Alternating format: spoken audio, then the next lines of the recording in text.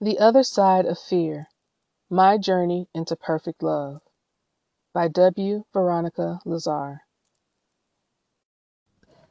This is a book filled with hope.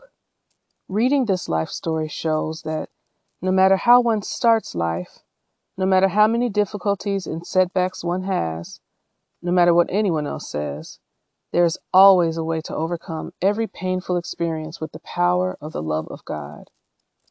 Describing how forgiveness is a key to freedom, this book shows how everyone's future can be reformed despite their past, and how devastating insecurity can be overcome to such a degree that one is transformed into a leader and a healer of others.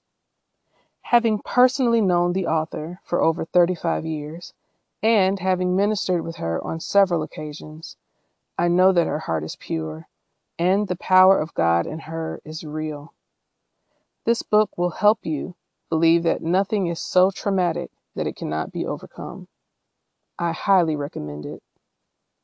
Stacey Campbell, beahero.org, WesleyStaceyCampbell.com.